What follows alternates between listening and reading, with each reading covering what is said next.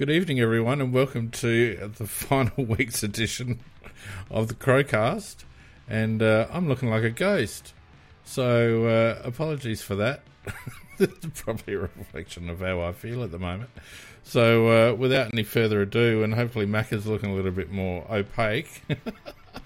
How you going, Mac? I'm feeling a lot more real than you, mate. I don't know what the hell's going on here, but anyway. Here we go. That's better. My chroma key just decided to not chroma key anymore, and my goodness me, that was a bit rude. How you going, mate? A little bit knackered. In between watching footy, I've been doing some jobs today, and I probably overdid it a little bit, but had to be done. Bloody spring, got a prune back. There's some prune back, bat, and all that sort of shit. But it's all done. No rest for the wicked, mate. No rest for the wicked, and that qualifies you. And of I've been very wicked, yeah. Yeah, exactly right. And of course, now you've got a bit more time on your hands because we're done for the year. Exactly. Yeah, it's funny. Football didn't seem quite as real today because all of a sudden it had no relevance. And it's very interesting because in the sense that the AFL, they've apologised for that particular mistake, but when we're talking about that particular mistake, that mistake is enormous because that cost a goal, it cost the game, it cost the season, it cost all the supporters of this club the opportunity and the joy of watching them play finals. So, yep. And I don't think that bloody duck shooting, polo playing idiot understands that. I don't know who you're talking about. I think you do. I don't think Gil cares, to be honest with you. I don't think he cares. And what a farce this week as a consequence. Every freaking goal decision was pulled up and reviewed, even though we all know that they review every goal. So even though decisions were called a goal, they still held them up and called for a review, even though they've got the 30 seconds to do it. It was just an absolute correction by the AFL, and it was just, I don't know. The freaking competition's a farce, mate. It's a farce. Yeah. Just correcting somebody in the chat who said we wouldn't have made it because GWS won. No, look, Sydney would have had four. Sydney would have had 4 less points. We would have had 4 more, and we would have been 8th in. We would have been playing finals. That's right. We would have been where we essentially would have swapped spots with Sydney. Correct. So Reggie, sorry mate, you're wrong. We would have definitely been playing finals, and would have been playing against teams that we've beaten during the course of the season. So I must admit I was pretty flat watching the West Coast game, particularly after in the first half we came out so bloody ordinary, and it looked like for a while there that I thought, oh shit, are we tanking for pick 6? And I was wondering the same thing. I really was wondering the same thing, and I thought to myself, well, if they are, it's not such a bad idea. But well, I wouldn't have been opposed to it, mate. But that first half, you've got to say this, and it's very important because that first half showed why we're not playing finals, because of the fact that we had so many opportunities and kicked points off of easy shots for goal. And as you know, I think we lost 5 by less than a goal. And in those games, we had more shots for goal and we missed easy shots for goal. So that first half was indicative. Well, although we played pretty poorly on top of that. That's our second quarter was atrocious. But having said that in that, with the number of shots we had for goal at half time, we were behind, even though we'd had more shots. And that's indicative of why we're not playing finals. Yep. I mean, we can analyse the season, and I'm sure we will, at some stage before the cast pod. That's how well I'm going. The podcast winds up for the year. But, what's right in front of us is a team that has been a team and a supporter base that has been robbed of robbed of a finals appearance, and the team played like that in the first half. They were flat as tack, and even in the second half, you know, it seemed to be all about Tex and kicking goals and, you know, all the rest of it. And I don't know, I just couldn't get it. I just couldn't get excited about it. To be honest with you, I've not got excited about the whole round, and I hate to say that because we're a bloody football podcast and we're supposed to be excited about football, but I am so flat after last week, Macca. So flat. Yeah, and it ditto here. You know, I watch the games, but yeah, half the time it wasn't even soaking in because it didn't have the same meaning to me before, because from a Crow's point of view, it was meaningless. Yep. Look, before we go any further, thanks to everyone who's joined us once again on Discord. We've got a really good studio audience there, 24 in the chat. Don't forget, you'll have your opportunity if you wish to have your say. So if you do want to have your say, please stick your hand up and we'll get you on for a chat. And also thanks to everyone who's joined us on YouTube as well. You know, I can't begin to thank everyone who has supported us on our YouTube channel this year, watching the cast and watching our two ugly mugs, Mac. I'm trying to... The reason why I've stopped putting little highlights and analysis on is because I had a bit of trouble with copyright, even though I'd been assured by the AFL that I was allowed to run them. So, and even though I've got videos up of full matches that haven't been copyright blocked, so I'm trying to get that sorted with AFL Digital, and hopefully by next season we'll be back with some video analysis, because that's one of the reasons why we're on YouTube in the first place. It's not to showcase our stunning good looks, Mac, that's for sure. No. I don't think anybody's too red hot about that. No, so so as I said, thanks to everyone on YouTube who's joined us. If you haven't subscribed yet, we have got a few casts left to go for the season. Our draft and trade casts are always pretty good, Mac, aren't they? So get around those. Make sure you like and subscribe and hit the notification button so that when we pop those up, you'll be in amongst it. And if you do want to have a chat, of course, you can chat along on YouTube in the super chat and in the live chat, and both the Discord chat and the live chat on YouTube get mixed in together so everyone sees everything. But if you want to have something to say and actually get on and be a star like Vardy Magic never does, then hop on a Discord. The link's there in the description, so get around that. Oh, Mac. All right. I've got to say too, last week was our highest rating show for the year, as you'd probably imagine, with everyone being pissed off about the situation. We had nearly 1,400 chat messages over the course of that podcast, Macca, and I always thought that you and me talked a whole lot of rubbish, but then we get 1,300 or 1,400 people saying stuff as well. It's like that's 2 hours of a lot of stuff to say. Well, it's true, but I have to say this: amongst the menu, there's a lot of good stuff as well. So, it's, you know, you got to just pick out the good stuff, mate. Yeah, I think that's what they do with us as well. I have no doubt. No doubt. All right, Mac. Well, look, I know the only reason you're on there is for your 15 minutes of fame, and it would be remiss of me if I didn't allow it for you once again. So, without further ado, God, I can't speak tonight. Further ado, let's get right into it, shall we? Friday night, Collingwood destroying Essendon. Essendon, they seem to spend all their biscuits the last time they played us. It's the last time they played any good. 70 points in the end and taking out the minor premiership and all the rest of it. And Essendon reports of player unrest in the change rooms afterwards and all sorts. So Brad Scott's got his hands full at that club.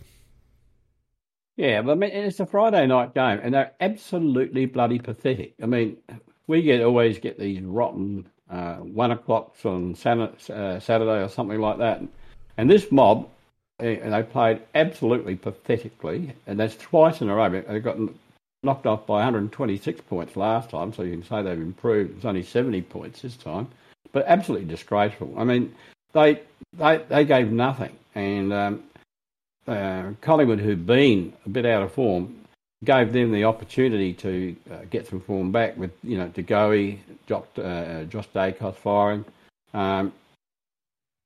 For Essendon, the only two players I would mention that played well were Merritt and Redmond, and it is a pity that we didn't get Redmond because he would have been an asset, but he decided to stay there.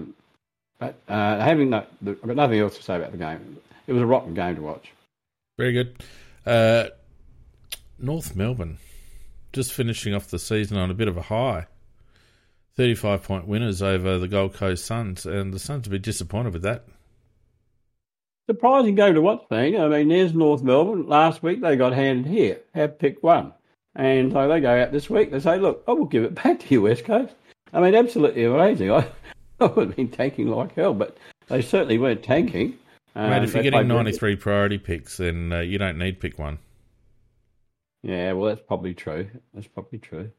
But anyhow, they beat Gold Coast by 35 points, and Gold Coast had been playing pretty good football, and I think it's an embarrassment for Gold Coast, quite frankly. 20 losses in a row, I think it was, before this particular win. Harbeck reckons he's got the makings of a premiership team there. Well, when you lose to a team that lost 20 in a row, maybe not. To be honest with you, I think Gold Coast would be a bit disappointed they didn't make the 8 this year. They had a disappointing sort of run there before they stiffened up and started to play some really good football. And, just as much as we came out against West Coast with nothing really to play for and we looked really flat, I think, to be honest with you, I think the Gold Coast lads struggle to get up, and I wouldn't read a lot into it, to be honest with you. Yeah. I think they are a good side, and I think they will challenge for the 8 next year. Just want to give a big tick to two players in North Melbourne.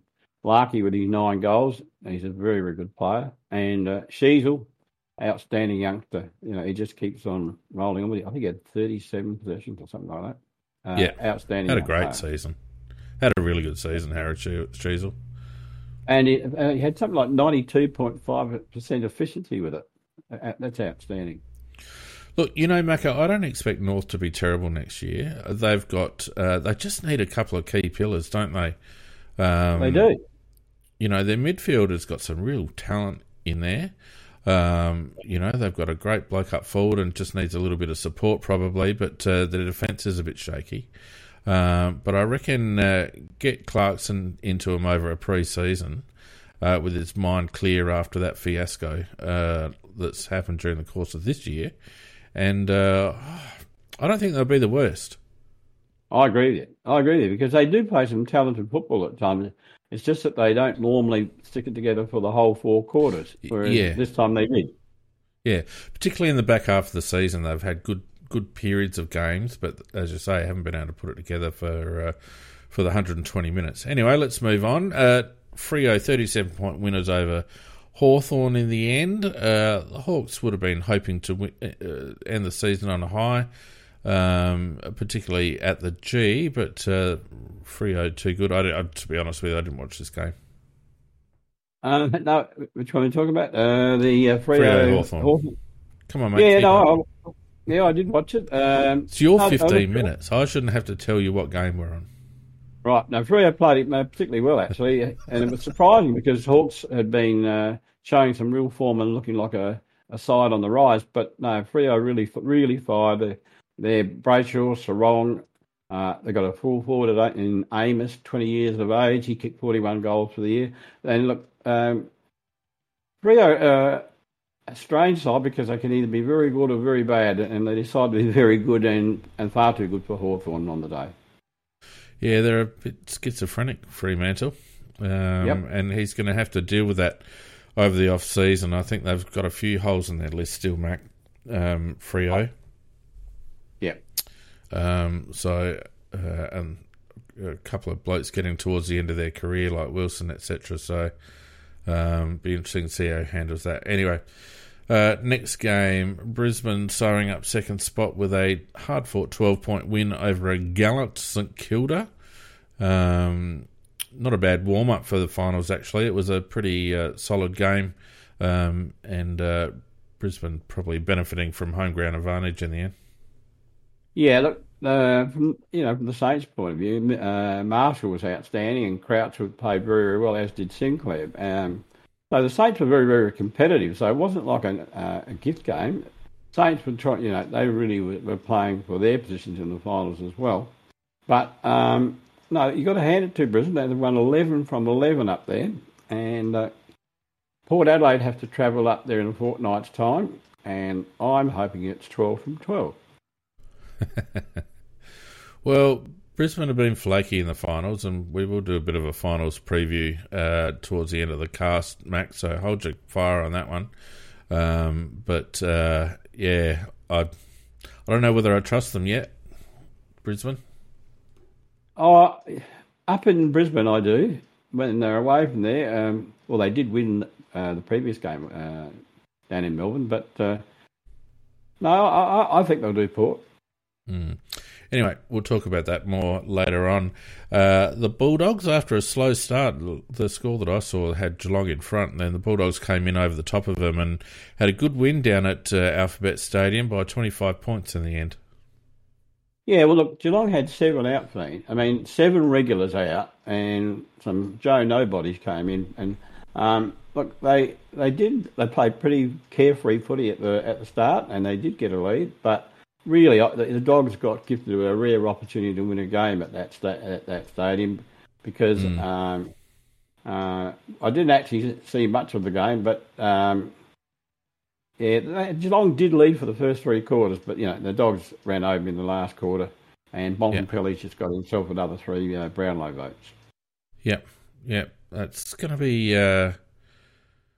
it's going to be tight, I reckon. I reckon he's had a really good back half of the season, Bontempelli, and Dacos went berserk in the first half, and then a couple of teams tagged him, then he got a niggle, then he got a bad injury, and I don't know. Anyway, then we had Port getting up over the Tags by 31 points at Adelaide Oval, doing what they needed to do. Yeah, but no big deal because, I mean, Richmond had 5 regulars missing. They had 5 no-name brands come in. So if Port couldn't have beaten them on their home ground, well, and yet Richmond matched them for the first 3 quarters before Port got on top and ran over them in the last quarter. As usual, it was Rosie and Butters being the source of their supply. And, yeah, I would love to have them in the Crows, have a midfield like that. If we had a midfield like that, we'd be very close to our premiership side, I think, mate. But our midfield's stacked, just ask our coaches, mate. And then we had Melbourne beating Sydney, which should have knocked Sydney out of the finals race, but unfortunately Sydney, by the gift of the footy gods, lived to fight another day. But Melbourne doing well to beat Sydney at the G by 21 points. Yeah, so I mean, Sydney lead again for 3 quarters, but Melbourne kicked into gear in the last quarter, kicking 4 goals to nil. Petrarca and Riley quite outstanding for the Demons, and Fritz got 5 goals. Got to say, Wilden, 42 disposals. He has to be in the top 10 players in the comp, thing. Yeah, well, talking about Brownlow chances, we don't see we don't tend to see a lot of Sydney, but he's also had a good second half of the season as well. Oh, I think he's an outstanding player. His work rate's enormous, and when he does get the ball, even after he's been running and running and running, he still uses it very well. He's a great player. Yeah. And the late game that the Giants had to win, they did. 32-point winners in the end, and getting themselves into the finals over the Bulldogs. And my God, Western Bulldogs would be ruining that loss to West Coast. But the Giants, I reckon, going better than the Doggies, so probably deserve to be there anyway. 32 points over Carlton. Of course, Curnow getting the Coleman. I was a bit concerned, Mac, because I thought Tex might rue that one that he missed at the end. From 25 straight out in front, but in the end, Curnow kicked 3, so it would have been his anyway. Yeah, so it became irrelevant, didn't it? Yeah. But I'm glad the Giants got in. I think they'll actually be the team that I support during the final series at the times that I pay attention to it. No, I'm with you. I like the Giants. They're playing good, hard football. Carlton have been in good nick, and it was at Marvel Stadium, Mac. Everything against them, basically. And to win like that, with all the hype around Curnow and all the hype around Carlton, to come down to Melbourne and win that for a place in the finals, that's a sign of maturity from that team that they probably haven't shown previously, I don't reckon. Yeah, I think this coach has done a very good job with them, actually, because they keep losing players down to Victoria, but I think he's done a great job. I think they did a very good thing by moving Cameron on and getting Adam Kingsley. I think you're exactly right. I think he's toughened them up. I think he's turned them into a footy side. And, whether you think Cameron can coach or not, I think he'd probably... he'd been there long enough, and as an assistant, then as a coach, and, you can tell that they're playing with renewed energy and slightly different game plan under Kingsley, and that they're a bit straighter. They're using Hogan a lot more, Yep. And they seem to have their energy back through the midfield. I think I'm not saying they'll go deep, but I think they'll worry a couple of sides. Yeah, and I'm totally with you. I think that Cameron ran his race probably a year or two ago, and that's one of the reasons why players kept leaving. They would never ever made it into the finals if Cameron stayed in. Totally, they're much tougher this year, as you say, and they're much more direct. They used to play a little bit of fancy football and end up messing it up, but now they're very, very tough and very direct. So, yeah, I think they'll go well. So let's just have a look at the flag. Oh my God, at the table. Collingwood minor premiers on 72 points. Brisbane in second and a home final on 68. On percentage over Port, also on 68, who will go up to the Gabba.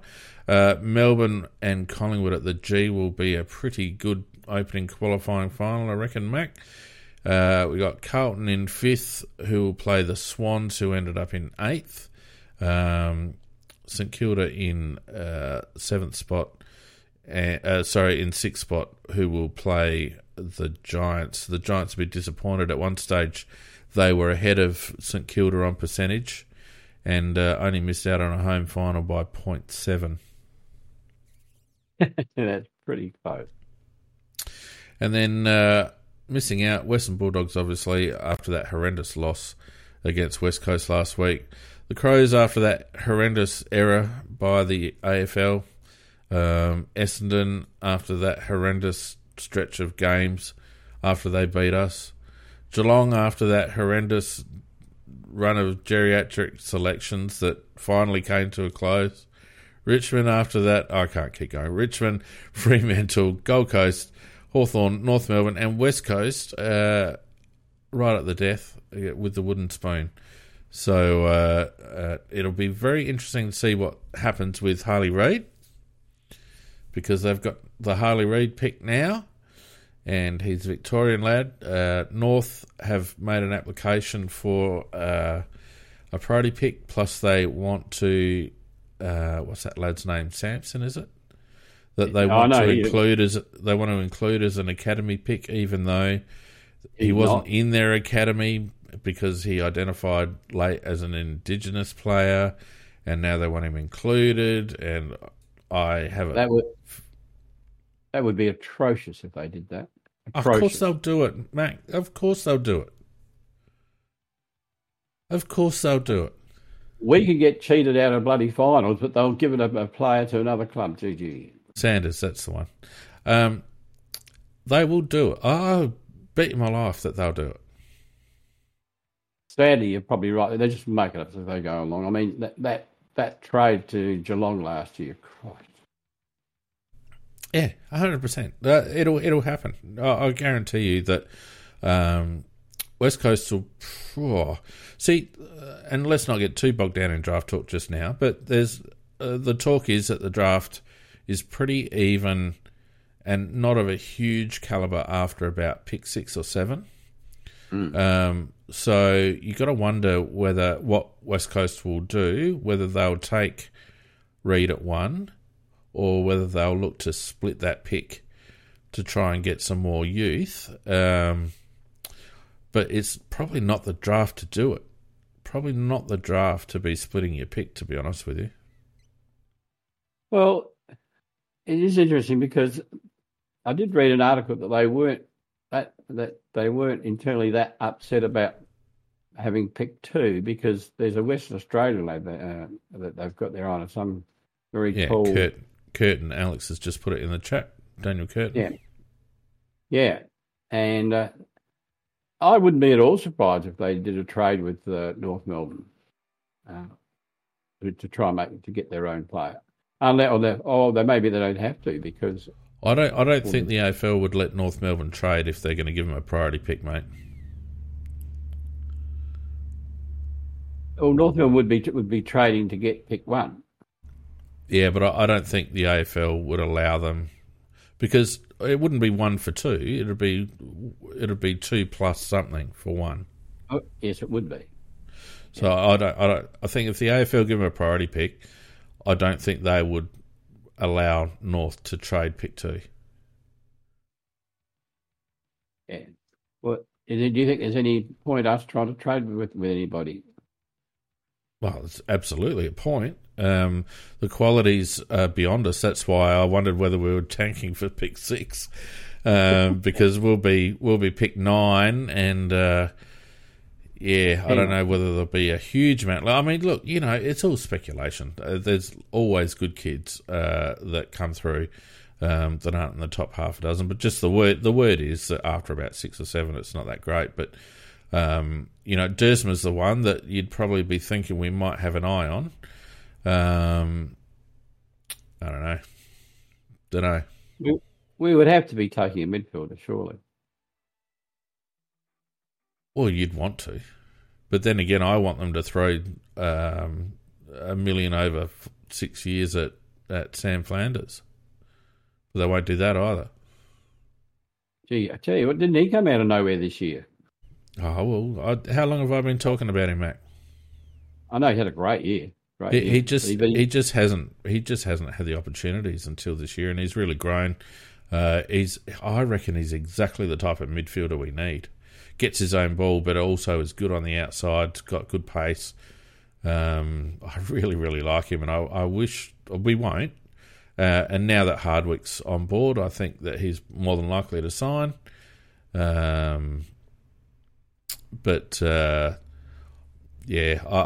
have dumped money on him. I would have overpaid easily for him. I would have smashed him with money. But there's a heap of Victorian teams after him too, though, Thane. Yeah, but that's why you got to smash him with money. And let's not get too bogged down, Mac. But I've said during the course of this podcast for years and years that we must change our structure in terms of how we pay players. We have a very, very flat pay structure, Macca. And if we are going to get the best players from interstate to come down here, we must be prepared to overpay. Correct. I agree with you. We must be prepared to overpay for those Victorian lads. But we have to give them a reason to want to come here. And then you rely on the culture to hope that they stay here. But you've got to... If we're up against 12 Victorian teams to get a lad like Flanders, you've got to understand that we're going to have to pay overs. So, Vardy talks about Seedsman. Seedsman was kind of... I don't reckon he was on the same level. He was kind of on the outer with Collingwood, and I think he played his best football with us, to be honest. He was very much on the outer with Collingwood. There was one particular game he was playing, and he piked at a certain incident, and he got taken off the ground, and he never played for Collingwood again that year, and that's why we got him. Yeah, so, I just think we need to overpay, and Flanders would have been someone that I would have been quite happy for them to overpay. But we have a very flat pay structure. We overpay our seniors, and we have people on our list that we shouldn't have. Anyway, that's probably a conversation for another time, Mac. Yep. So let's talk about our game, shall we? And once again, as mentioned, if you are on Discord and you would like to have something to say, go right ahead and stick your hand up. Pardon me, and we will get you. Pardon me, God, and we'll get you on for a bit of a chat. Oh, I've got the hiccups. That's great. That's not what you want. Anyway, Mac, it was the Crows in the end, 17-21. Excellent kicking once again from the Crows, defeating West Coast 12-6-78. In the end, a margin of a lazy 45 points. Very, very scrappy first half. Much better in the second dig. I think West Coast gave all they had in the first half and ran out of puff a bit. And that's that. And hopefully, have they said anything about Harry? He didn't snap his Achilles, did he? No, he has got a serious Achilles injury, which could take a very long. Yeah, he's in a moon boot, and they said he could take a very long period to heal because it's quite serious. So I don't know. They never actually used the word snap. They just said it was a serious injury. If he snapped his Achilles, that's a 12-month. So let's hope it's just a strain or a slight tear. But that's terrible timing. Terrible timing for him. It is. Because he just needed another bloody pre-season, didn't he? Well, I thought he was playing reasonably well at the time too. So absolutely. So yeah, it looks like he might be the third player that won't be around at the start of the year. Yeah, I have my fears about that. I have a feeling it might be a season-ending or season injury for him, and that's just terrible news. And again, if that is the case, Mac, it further depletes our midfield. It does. I would have been looking for Harry to be one of our mainstays next year, having been given the second half of the year and taken his opportunities. I would have thought that he would have been first man up. So terrible luck for Harry, and not great for us.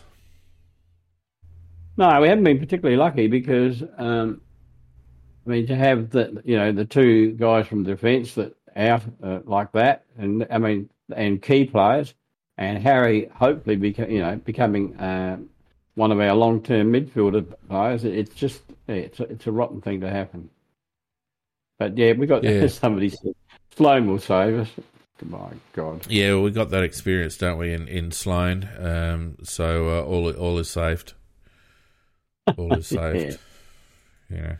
You won't get any happy clapping on this podcast, Mac. You might get a bit of happy clapping on some other podcasts, but I don't mind making my feelings known about Rory Sloane and that whole disaster. How did you think Harry was going? I've been challenged that they said that Harry was going poorly before his injury. Who? Firewalker said that. But No. I thought he was going okay. No, he's going fine. Well, none of them played well in the first half, so you could bunch Harry in amongst that. But his form since he's been back in the ones has been steadily growing, and I wouldn't say he's been playing badly at all, to be honest with you. Anyway, let's look at this game because I don't know whether anyone's interested, but we better run through it. Disposals 399 to 358, kicks 220 to 216, handballs 179 142. Massive amount of inside 50s, 67 to 41, 67% scoring efficiency inside 50, Mac. But of course, that's shots, not goals. The umpire certainly wanted West Coast to get over the line, I thought. 22 free kicks to 11. I thought the umpire was terrible and terribly biased, absolutely biased. It was weird. They were almost joking about it. It was very strange. Very strange. Yeah. Hit outs 33 to 28. We'll talk a bit about the ruck as we go on, Mac. Clearances 38 to 30. Centre was even and stoppage 23 to 15. Contested posies, 136 to 121. Outside, 260 to 220. We only turned it over 57 times. Took a few more marks, especially inside 50, and a few more intercepts. So, it wasn't... statistically, we did everything we had to do, Mac. A very low, bruise-free game, 47 to 45 tackles, is not a high-intensity game from a physicality perspective, but you'd probably expect that for the last season. Yeah, and also the quality of the side we're playing as well. And as you said, we were obviously flat as a pancake in the first half, but we didn't seem to have that much intensity in the first half. And then it's like they might have got a good kick up the backside at halftime.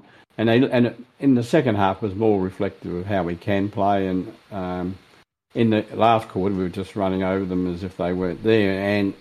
And Tex, for the first time in his life, played a real greedy, selfish individual game, trying to get some goals. And that was interesting to see if he could. And that's probably about the only interest in the game in the last bit. Yeah. So let me ask you a question, Maka. Who was our best player for the game? Look, you'd probably give it to Walker. Leave Walker out of it for a minute. Oh, that's very hard after that. A few people on the chat have got it. Soligo? Oh, absolutely. I thought he played an excellent game, so I'm not surprised. Some people even said he was best on ground because I would say it would have been pretty close. So, how many CBAs did he get? Did he get any? Big fat 0. I just can't remember seeing him in there. So yeah, Big but I thought fat nothing. What I do like about Soligo, he can win the ball, like less than 50-50 balls. He can win them. Yeah, but you're not picking up what I'm putting down, mate. Oh no! Last game of the season, and we had Crouch in for 24. We had Laird in for 27. We had Dawson in for 26. Harry in for 16 until he got injured, and then Peds basically took Harry's spot. In the first quarter, it was Laird, Crouch, and Dawson with a bit of Schomburg and Pedler. So Pedler already had 3 in the first quarter. In the second quarter, Pedler only had 1. In the third quarter, Pedler didn't have any. So this is after Harry's out, right? Pedler didn't have any, right? And in the last quarter, he had 2. So we ran that whole game with that old fart midfield. Well, yes, we did.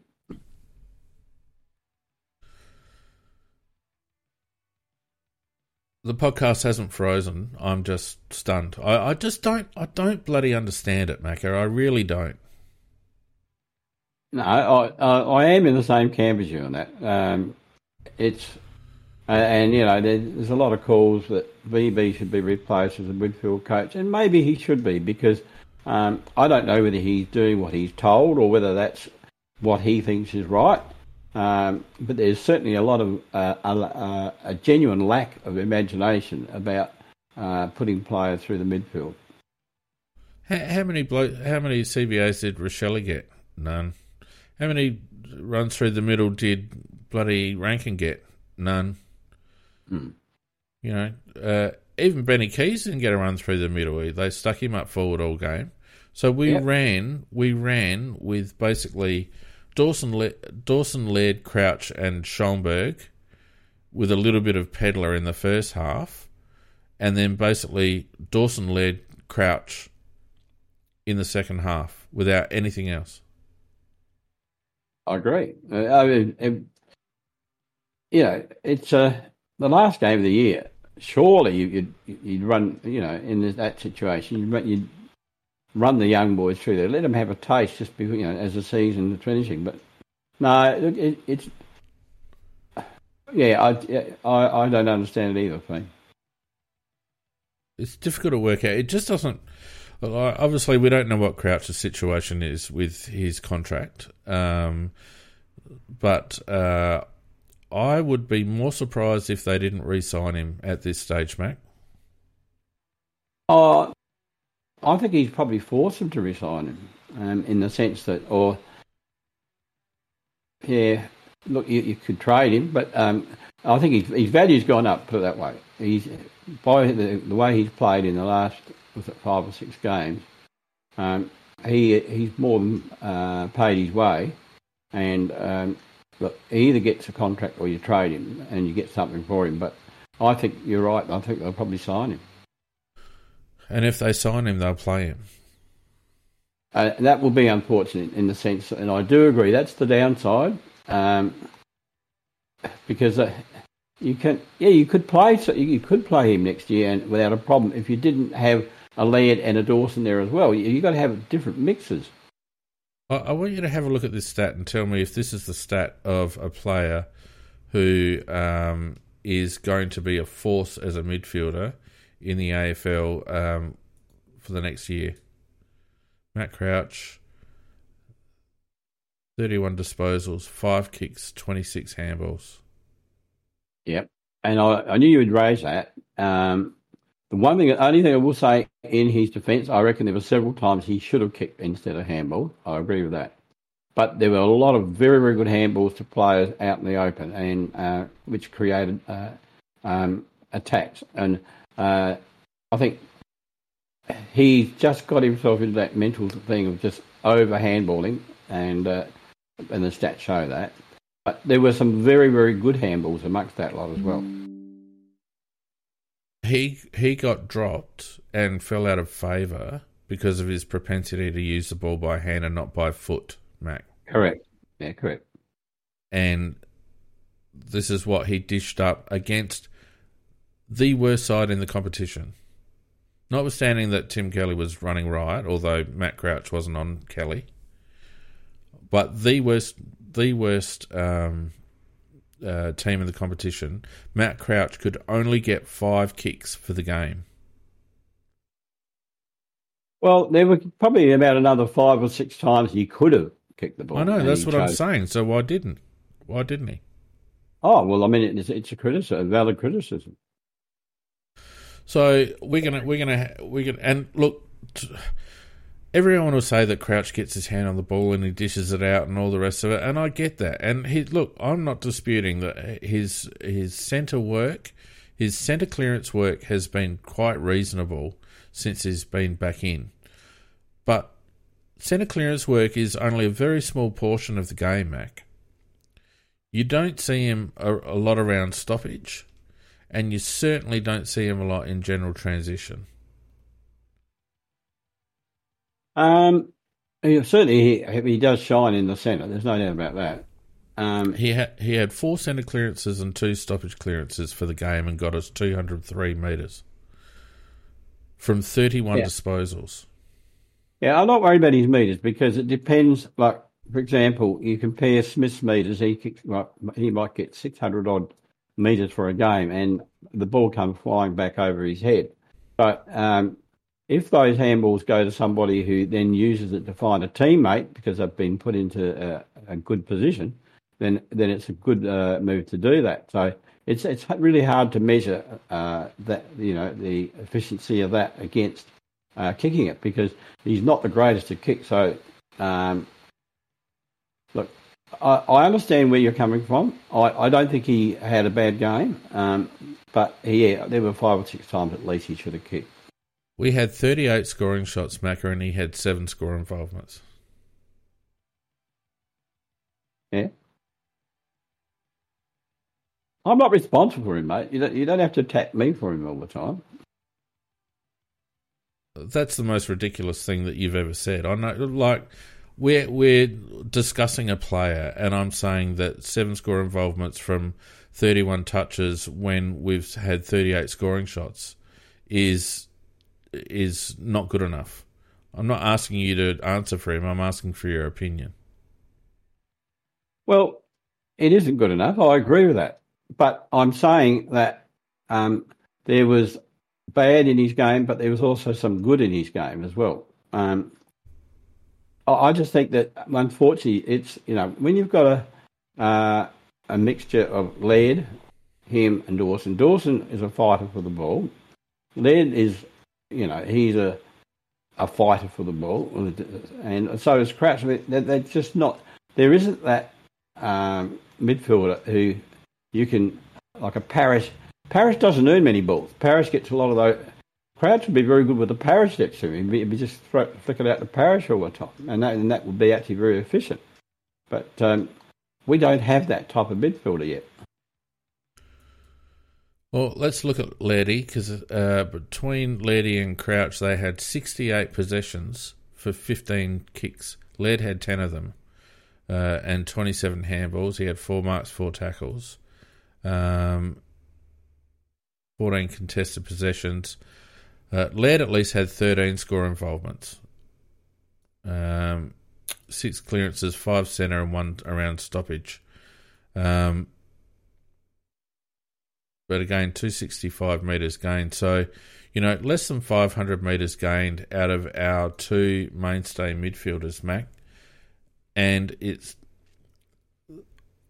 that's not a midfield. That's not a midfield that's going to win a premiership. Totally agree. 100% agree. So what do you do about it? Well, I've already said to you, I agree that I would have run the young fellas through there. Pedler got some opportunities. I don't think he actually made the most of it this time. Whereas when he played half a game last week, I thought he did very well. He just looked like he wanted to. He got less. He got less centre bounce attendances in a whole game this week than he got last week in a half game. So what do you want him to do, Mac? Well, I guess that's on the coach's head, not his. But well, then, yeah. So what do you want him to do? He had 16 disposals, 3 and 3, 3 marks, 3 tackles, I should say. 11 kicks, 5 handballs. Burnt the ball a bit, I thought. Turned it over 4 times. But he had, out of those 16 disposal, he had the same score involvements as Matty Crouch. Yeah. So he was double the efficiency of Matty Crouch. Well, my one criticism of Pedler, though, he did have 3 good shots for goal, which he missed each time. And Absolutely. that's something that he really has to improve on. Because I can't understand it, please, because he is a beautiful kicker of the ball. And yet it must be psychological when he's shooting for goal, because he doesn't look like kicking them. He doesn't just miss by an inch. He misses by, like a half of a goal and a point.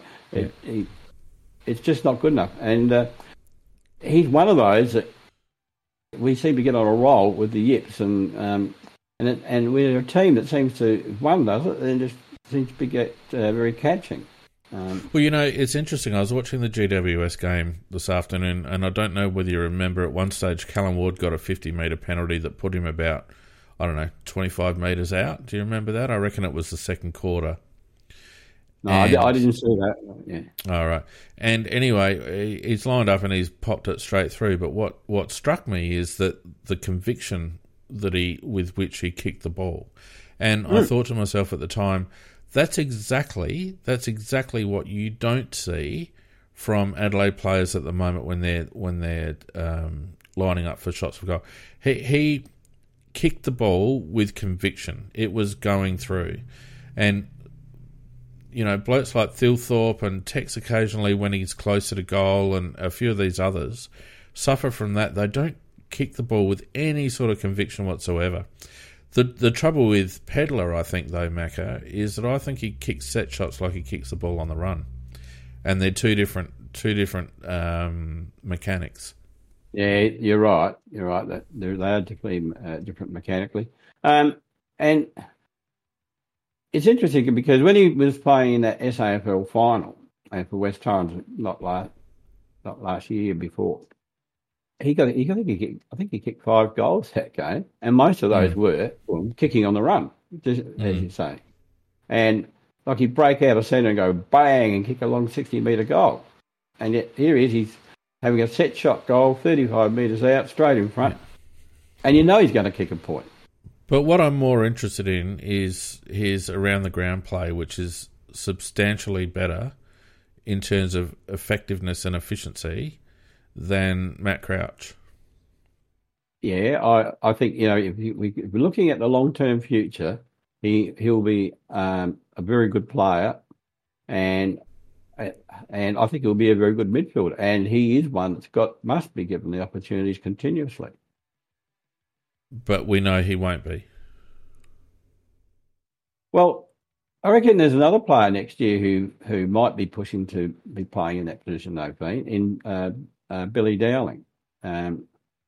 He's they obviously think a lot of him, because they've signed him, I think, for another 2 years, I think it is. And from what I've been told, because I don't watch the SAFL matches, but I've been told that he's been playing extremely well. So he's been playing well. His disposal needs a lot of work, Macca. And I don't think re-signing him for 2 years is any indication when they re-sign Lockie Murphy for 2 years. Dowling won't be a AFL midfielder next year, in my opinion. Well, I don't know. I'm not qualified enough to say that because, as I said, I haven't been watching him in the SAFL, but I'm only going by what the reports were. Yeah. No, I mean, look, he's a good lad. Absolutely, got a lot of really positive traits. Gets the ball and gets his own ball, but his kicking does let him down.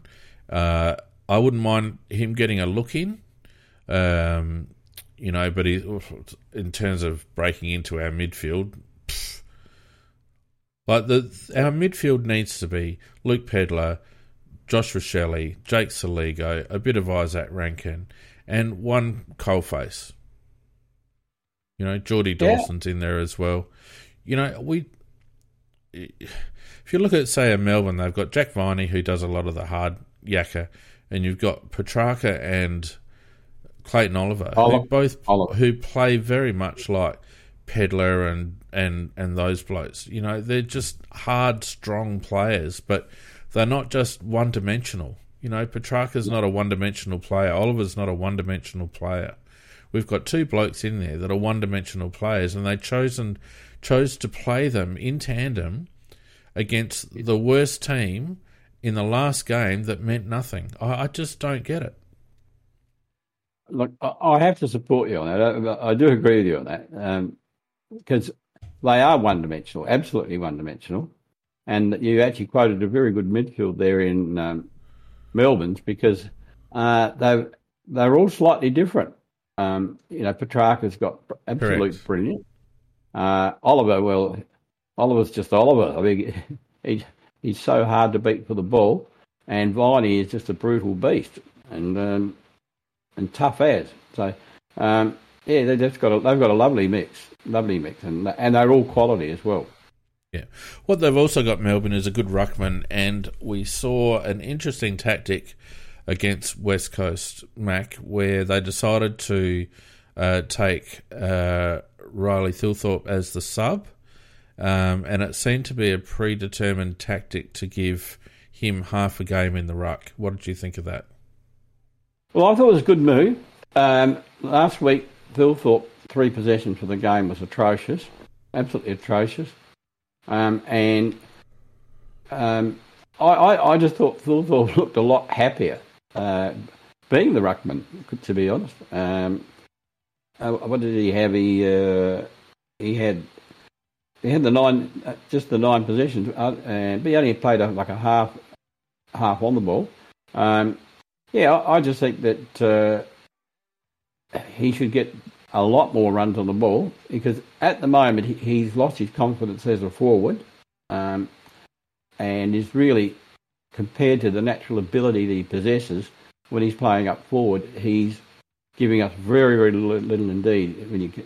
Because the guy has got tons and tons of ability and talent. So I just think he just needs to be given that opportunity on the ruck to be playing more and more and more. And I just think he'll get better and better. So my question was about the decision to play Thilthorpe as a sub, Mac. I think that was a plan to bring him on at halftime. I know it was a plan. The good thing there was nothing on that game, and we weren't playing a decent opposition. Yeah, I wouldn't say that Rob was horrible in the first half, though, Pete. No, what I'm saying is, why would you play a ruckman as a sub? Oh, well, no, I wouldn't do that. But that's what. Thank you. Finally, that's what I'm getting at. We had Harry that ended up going down with an Achilles, and yes, it didn't matter because it was West Coast, and they've taken the gamble, obviously, but.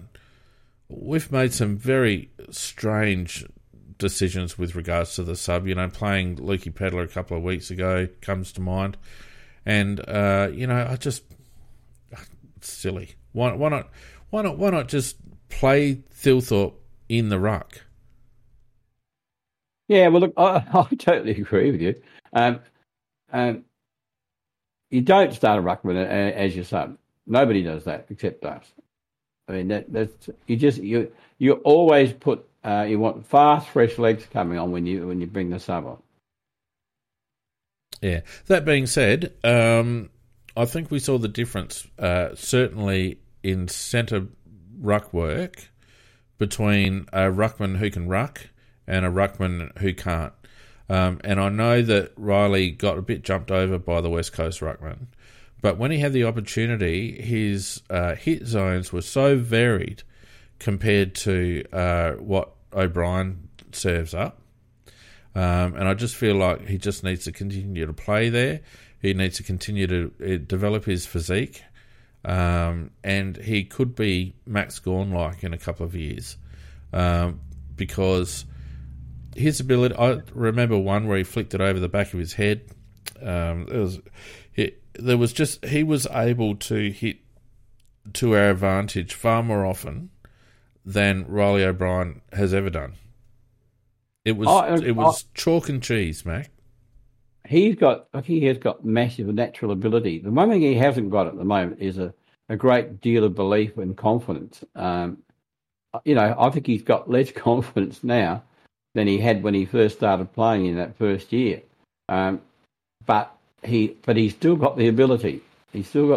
And like you say, if you just gave him that opportunity to keep playing and the majority of our ruck work, I just think he would just get better and better because it gives him a lot more opportunity to do different things, to be involved in different styles of play rather than being a tall up forward surrounded by other guys who are the keys and you're just hanging around there hoping to mark a ball now and again. So I just think that sort of slowed his development down, making him into a forward like that. So the more opportunity he's got to ruck, I think the quicker he will improve. Macca, I don't think he's a forward. I've never thought he's a forward, and I don't think he's a forward. Well, he had a day out even when he played his first one and as a forward. Oh yeah, but we've already talked about that. That was 2 years ago, and the ball fell in his lap a few times. Like, he did not kick 5 genuine forward goals. At least 2 of them were opportunistic. Well, yeah, because he's got the ability he's done nothing. And he's got nothing. He's done nothing since. He's not a forward. No, and he was playing as a ruckman when we recruited him. Yeah, that's right. He was playing ruckman in the SANFL as an 18-year-old for Westies. Yeah, he's a dead set. He's a. I think you might have mentioned it last week, Mac. He's a bit of a Mark Blitzarves. He probably hasn't got the tank of Blitzarves because Blitzarves is an elite runner, but he certainly does have a tank. He does have a tank, and he plays much smaller than his size. Like when he's on the ground, he doesn't look like a loping 200 centimetre bloke. So, no, he's very good down below his knees. He's very good. But we need to have him in the game, and I was very pleased to see, despite the fact I thought it was silly that they took him as a sub, because that could have gone pear-shaped very quickly. I actually feel happy that they gave him half a game rucking, and I just feel like a kid like that, you've just got to keep him in the game. He's just got to be in the game. And when he's sitting down forward, he's not in the game. He goes cold. You know, we've got other marking options up forward. You know, he gets a bit lost. I think he just needs to be in the game. And I think that the best position for him is as a ruck. And there's plenty of sides around that have shown that you don't necessarily need to have a winning ruckman as long as you've got a good midfield. And, you know, Thilthorpe almost becomes an extra midfielder when he's in the ruck. Yeah, look, he played all his junior footy as a ruckman, and he was always well, he didn't. No, he didn't. No, that's wrong. He didn't. But go on. He did play. He played a lot of games in the ruck. He also played a lot up forward. He played in his senior year at Westies. He played most of it in the ruck. No, I was talking about his junior days. I was talking about his junior days. Yeah, because my grandson played against him. Junior days. I'm talking like, you know, up to about under 16s, under 17, something like that. Righto, okay. So his thoughts all at that stage were that, and he was outstanding because he was not only good as a ruckman at that stage, but he was also brilliant even at ground level, just getting the ball and his mobility as well. And I just think that I think he would be much happier if he was playing in that position, and he would develop much quicker as well. Mm. Yeah, I agree. So, you know, I mean, I don't want to go too much on about any other individuals. It was a nothing game. Players did what they had to do. It was relatively bruise-free. A lot of play between the arcs, Mac. I'd like to mention one player, Gallant. Lockie Gallant. Yes. Now, Lockie Gallant is part of the future of this club. There's no doubt in my mind about that. I honestly think, I mean, the guy's been waiting, but I thought he showed plenty of ability, and he's always had plenty of ability. He just hadn't had much opportunity because where he would naturally play is where Walker is and where Fogarty is, but I have to say I really liked it. Even when he had a few stints in the middle as a ruckman, I thought he did quite well when he did that as well. Yeah, so it wasn't the worst. Yeah, I think the guy is a very good footballer, and I think he will be the replacement for Tex long term. Well, I mean, it depends a bit on what Shane McAdam does as well. You know, and I think Gallant could also benefit from Thilthorpe being pushed up the ground, Mac. Yeah. I don't. Yes. What's happened to my background. Apologies, something's just happened to my background. We're just going to go black now. So, you know, with maybe moving Thilthorpe out, and if Shane decides to go back to WA, you know, that makes a little bit of space for Lockie. I agree. From the moment I saw him, I thought, gee, this kid knows how to jump, knows how to attack the ball in the air. He just needs a little bit more on him, doesn't he, in terms of strength? But he plays tall. He's got good reach. He's got good timing usually, and doesn't look out of place at all at AFL level, mate. No, not at all. I thought he looked very comfortable. As I said, I think he's very promising. And then I want to mention the reverse of that. I thought Borlase, from my point of view, he just looked. I don't think he's got it, Dean. I just don't think he's got it. Well, I mean, he was up against Jack Darling for most of it. Yeah, but I just think he's not a key defender, Macca. Like you're asking a lad to play out of position. He's not. He doesn't even play key back in the SANFL half the time. I just don't. I don't care whether it's key defender or ordinary defender. He hasn't got a lot of pace, and I thought a couple of times he got very badly caught out of position too. But I don't know why we would dwell on that, because we basically we've already come to that conclusion. I mean, the reason Well- he's being played is because we've got no others. You know, so Well, no, the with relevance Murray of and Butts talking- out. Yeah, the relevance of talking about him though is that we've only got very limited spots on our list left, and I'm saying I don't think he'll be one of them. No, I don't know whether they'll be willing to cut him with Butts and Murray out, Mac. I mean, that's the only thing that can save him. But from my point of view, I just don't think that he's part of it. I'd shuffle the side around and put somebody else in, but even maybe play Gallandon in the back line for a bit of a grooming. But I just don't think he's a really, really natural AFL footballer. I think he's a natural AFL footballer. I just don't think he has any physical agility, Mac. I think he knows what to do, and I think he knows what to do, and he's got the size. But I just don't think. I think he just suffers from being the wrong size for the position that he needs to play. Probably right.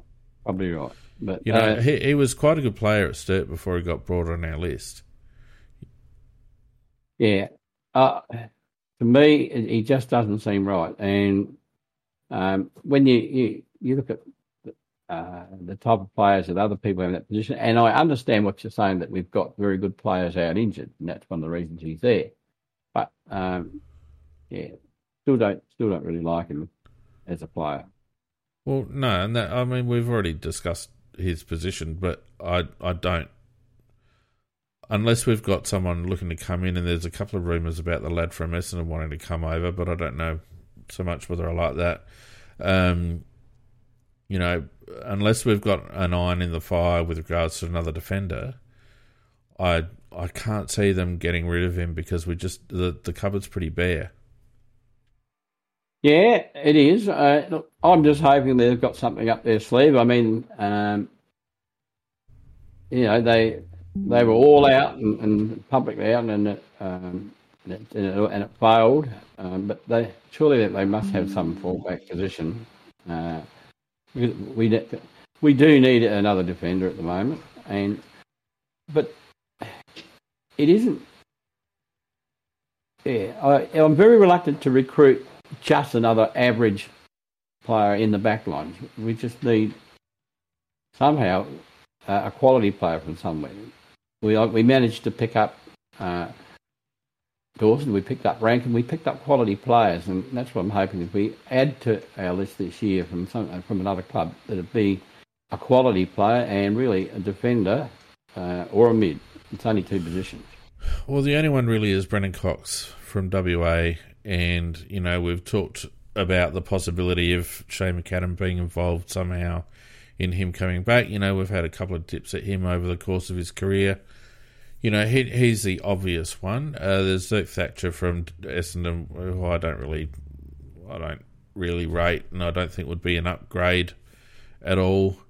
There's probably one or two others, but you would think that if they're going to go down any road, and assuming Shane wants to go back home to WA, then Cox would be the one. But it'll be interesting because, as you say, Mac, we're not flush for spots at the moment. No, very tight. Very tight. We're probably, you talk about ball ace. There's maybe a couple of, we spoke last week. There's a couple of others that are going to drop off, obviously. But the other one I wanted to speak to you about, and Vinletta in the YouTube chat raises him. I want to talk about Darcy Fogarty. I thought he was only very average. Poor game. I would rate his season, and I don't want to go through all the players, but I just want to talk about Darcy for a minute. I would rate his season as below his expectations. He had a bit of a purple patch there for a while. Yep. But overall, and the thing about Fog is that he knows from his own mouth, he knows what he needs to do to be effective. He needs to get on his bike. He knows that when he gets on his bike and runs, that he's effective. He can take marks up the ground and all the rest of it. I still think that he struggles a little bit working in tandem with Tex, because they're so similar and they have similar leading patterns and they run to similar areas of the ground. But is Fogg just one of those teaser players that will just give you little bursts of goodness, but overall isn't quite there? It is a very good description of his career to date. Anyhow, hopefully he will go a little bit further than that, because he's actually publicly stated his own weaknesses. But up to now, that description that you just put out there as a teaser is pretty fair, because during the year there was a stage, I think about 2 or 3 games in a row, where we thought, yeah, Fogg's arrived. He's really got the message. And he said, I'm no longer jostling with my opponent. I'm making leads, etc. But watching him again on the weekend, there wasn't a lot of leads and there was a lot of jostling. So I thought he went backwards again on the weekend. And that's he's something been doing that for quite a while again now, Mac. He's fallen into that. And every time I see him do it, I think, Darcy, what the hell are you doing? You know that this isn't effective.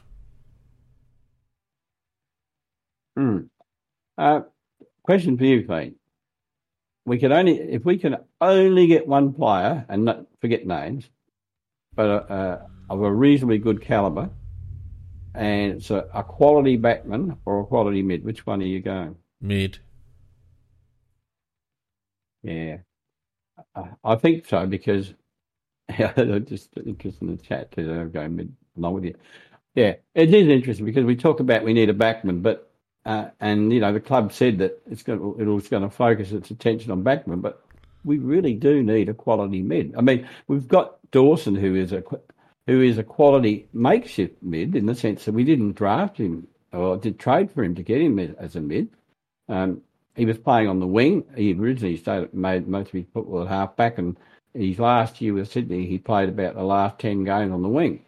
And he decided he'll be a mid. He went to the coach and suggested I should be in the middle, which was a great move for us. But you're robbing Peter's pay Paul in some ways. But we don't have. When we talk, like you mentioned, the names with Melbourne have got, and there are other clubs that have got 2 or 3 like that. We don't have those same type of names. And we don't know, Macca. I don't want to get into this argument again, because we don't know, because we don't play them. The only reason Melbourne know that Petrarca and Oliver are good midfielders is because they bloody play them there. We don't know, Mac. We don't know. So it's a moot point, because unless the club wants to actually hand over the baton to the new players and to trust the youth, and to get, which is what this season was supposed to be about, Macca, then you don't know what we've got. We've got Sam Berry in the twos. We've got Harry, played half a year and is now injured. We've got Jake Saliga. I don't know what else he needs to do to bloody attend a centre bounce.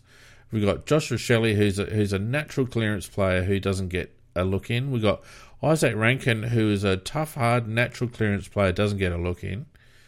I don't know what they're doing, but I do not see the point. I do not see the point in how we played the back. I'm terribly disappointed with how we approached the back half of this season. And you cannot say that we don't have the cattle, because you just don't know. And that's a fair comment. It is a fair comment. I think with Pedler, for example, I think he could be potentially one of our best big things in the middle, if he gets himself totally fit and injury free. Since we've had him, this is the best Pedler's been, but he's still not 100% fit to the level of what you would require from a midfielder. But I think you run him in tandem with Saligo. Yeah, but you give him 50%.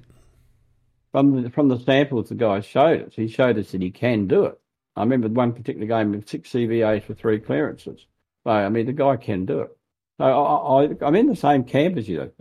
We're not arguing about that. But I still would love to have somebody of like an Oliver or Petrarca, that sort of level. Well, you don't know whether we've got one of those. Oliver and Petrarca didn't become Oliver and Petrarca until about 4 or 5 seasons into their career. Maybe longer. Yeah, They just didn't get drafted as those players. What happened was they got trusted and they got played in those positions. Yeah, somebody said that Oliver was picked 4 and Petrarca picked 2. Doesn't matter. Doesn't matter. Doesn't matter. Once you've made your selections, you pick those kids in the positions that they are picked in. And Matthew Nicks does not trust the youth. He's shown it, Macca. Second half of the year, when the finals were on the line, he reverted back to Matthew Bloody Crouch, who hadn't played a senior game for almost 2 seasons, Mac. 2 seasons. Who they shopped around last year and tried to get rid of and lowballed a contract. They went back to that player, irrespective of... this isn't talking about the worth of Matty Crouch. This is talking about the attitude of the selection panel. They went back. They would prefer to go back to a player that they hadn't gone to for a season and a half, rather than trust the kid. Yeah, well, there's no argument against that. I'm in the same camp as you on that. So you can't you can't say that we need a player like that, because we don't know whether we've got one or not. No, I understand that.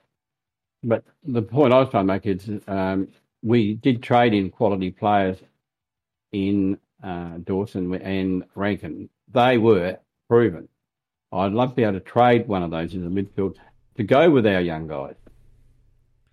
When was the last time we recruited a quality Victorian or a quality non-South Australian, Macca? And you can't say Paul Seedsman, because he requested to come here. We didn't recruit Sloan, we drafted him. When was the last time we traded for a quality? Well, trading is recruiting. Drafting isn't recruiting. There was one. Who? Darren Jarman, but he was a South Australian.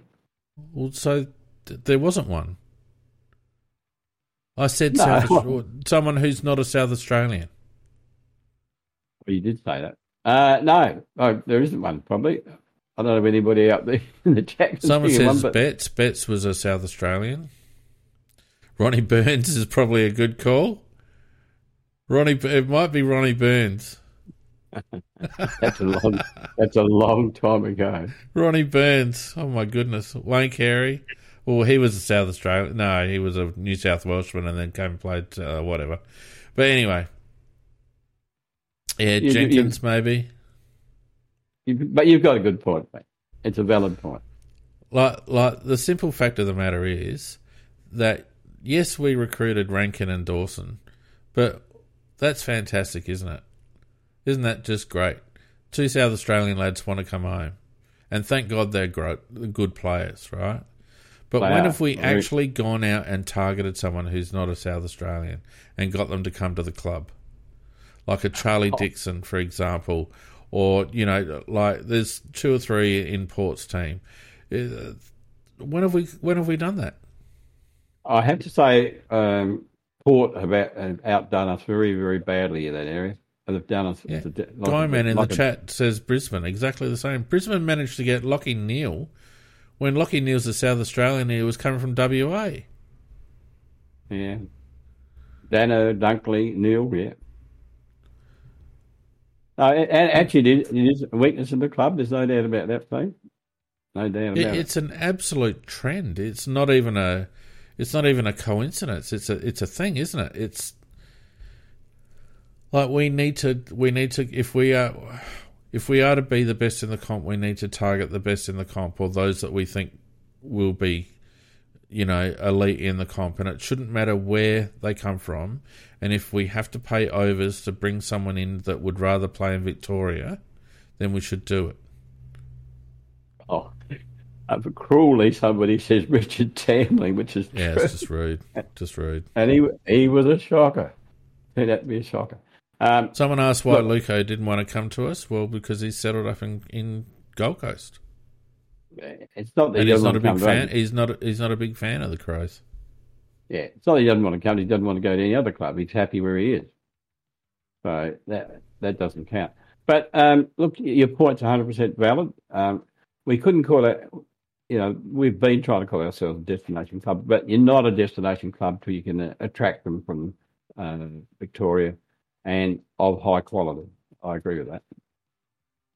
So I mean, like people are saying, well, who? Well, I've already said Sam Flanders is the absolute obvious target, and I would have chucked money at him left, right, and centre.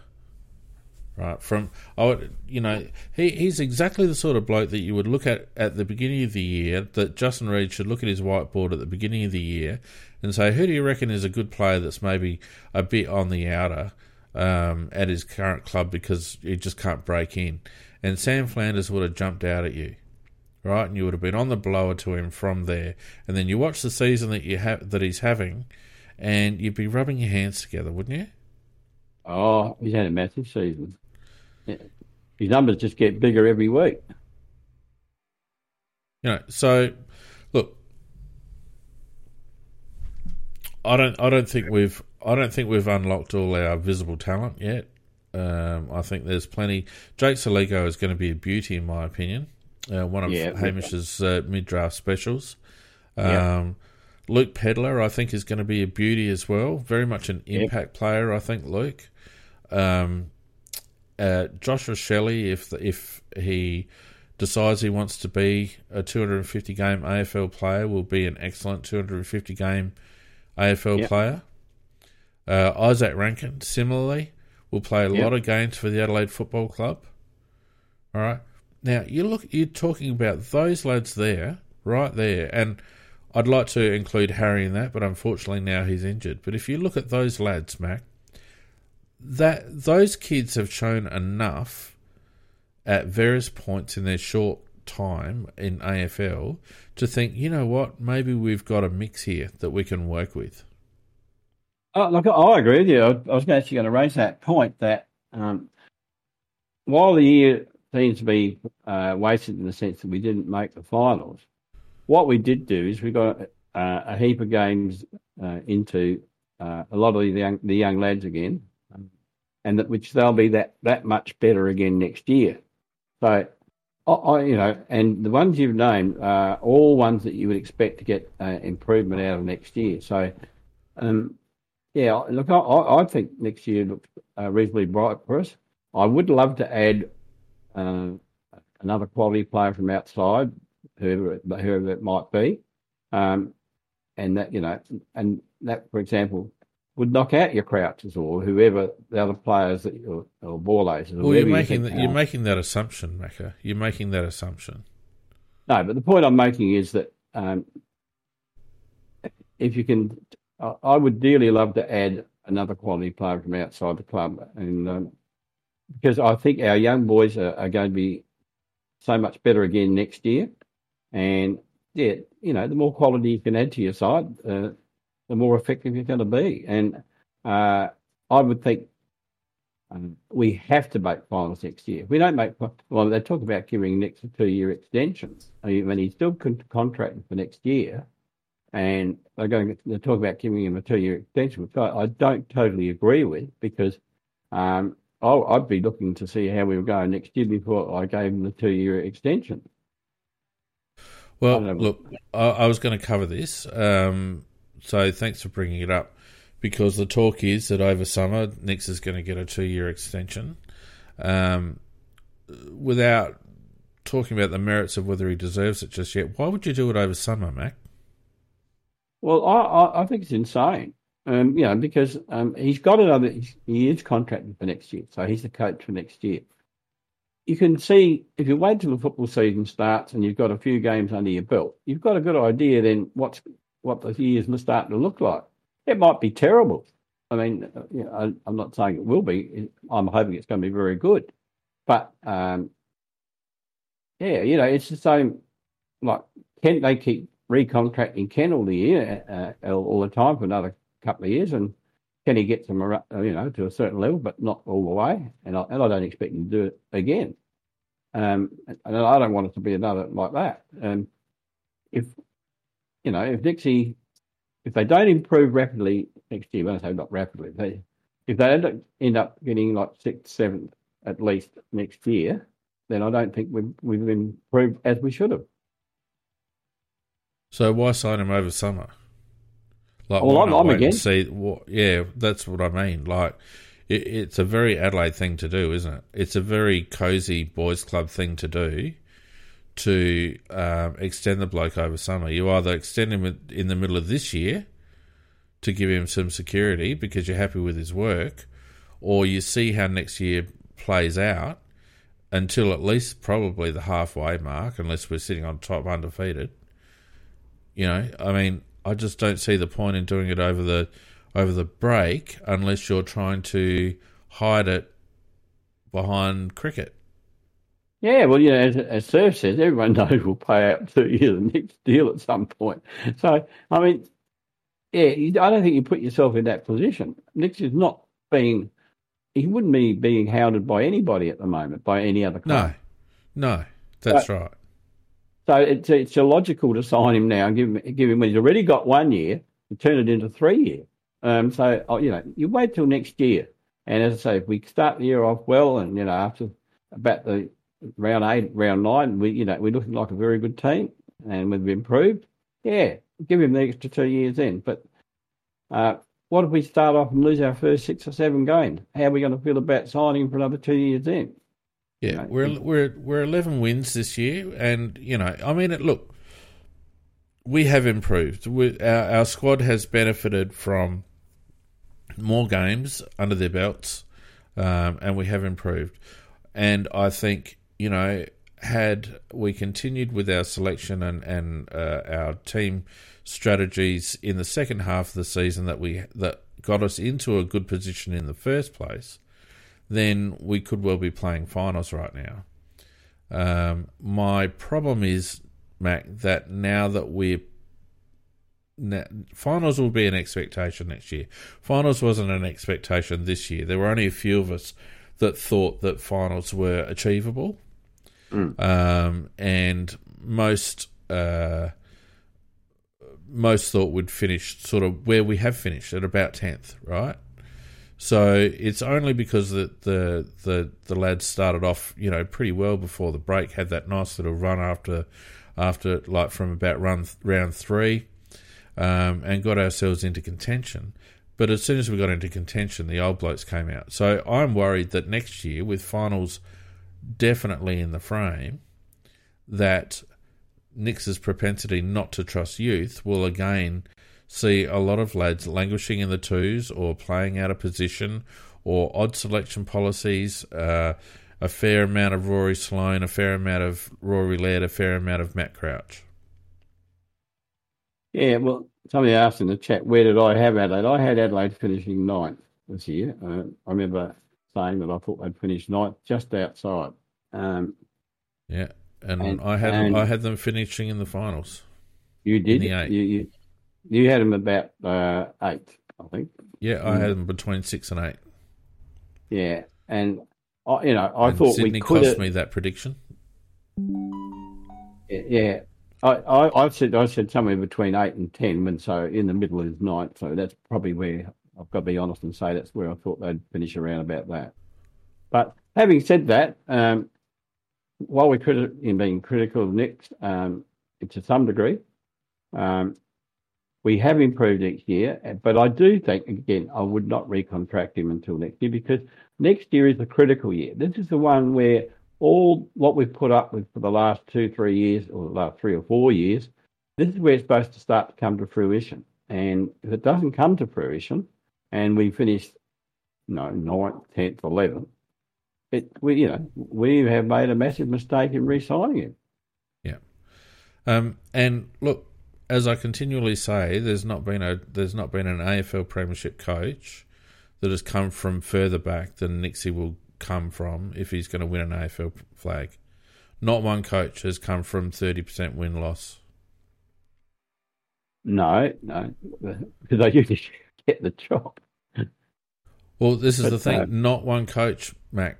Like, you know, all the premiership coaches in the modern era, say from 2010 or so, not one of them has, like, the worst win-loss has been about 58, I think, %. Having said that, I think, you know, the Van Berlo. I don't know whether Van Berlo operates the middle as Nick wants him to operate it, or is he given license to have his own imagination for the middle? I don't know, but I think that's one of the main areas we have got wrong. I do agree we have got it wrong for the majority of the year. Now, Tommy's in the chat smacking his head a fair way back. I actually did an analysis, Tommy, and I will happily share the graph with you to tell you that Clarkson was not as far back as Nick's. Anyway, and I did the analysis based on data. So, Mac... So what do you think? Would you replace Van Berlo? I mean, it's difficult to say because when it comes to assistant coaches, it's very hard to get a read on what they're doing, right? You know, there's been good feedback from James Raleigh, I guess. I haven't heard a lot about Scott Burns and what he does around the place. So I think there's a natural bias against Van Berlo because we relate Van Berlo to those very vanilla years of Neil Craig and, you know, Sanderson, etc. I don't...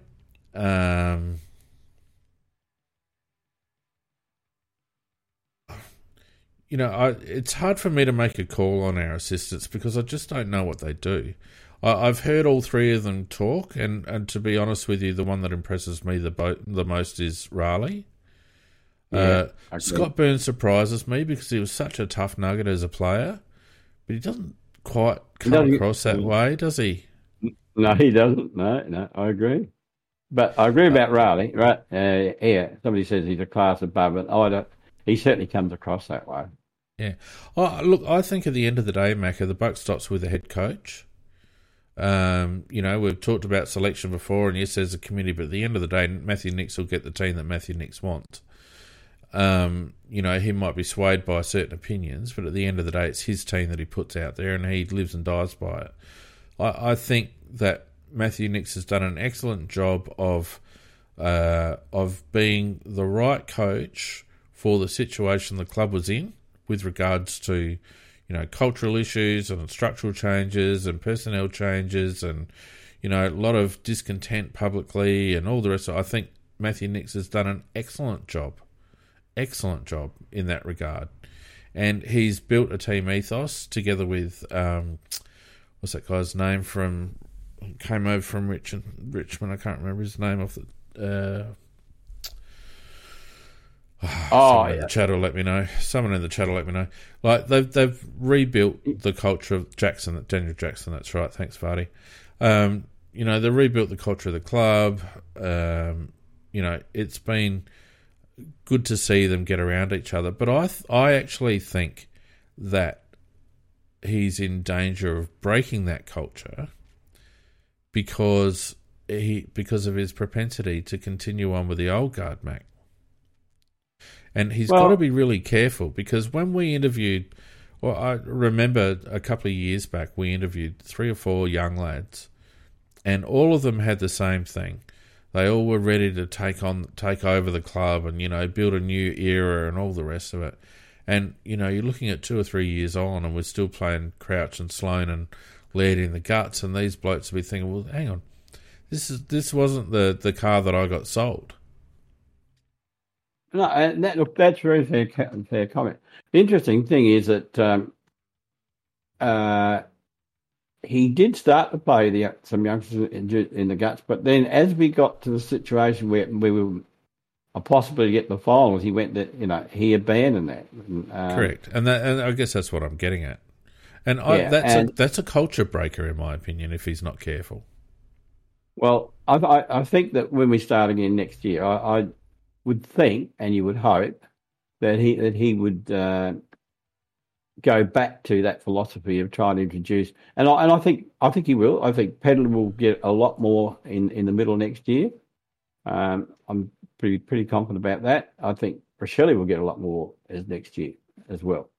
So I think that's a very optimistic point of view, because if you think about it logically, Mac, the talk around is that he's going to be re-signed in the off season, which would mean that the club and the board are happy with the way that he's handled the situation in the second half of the year.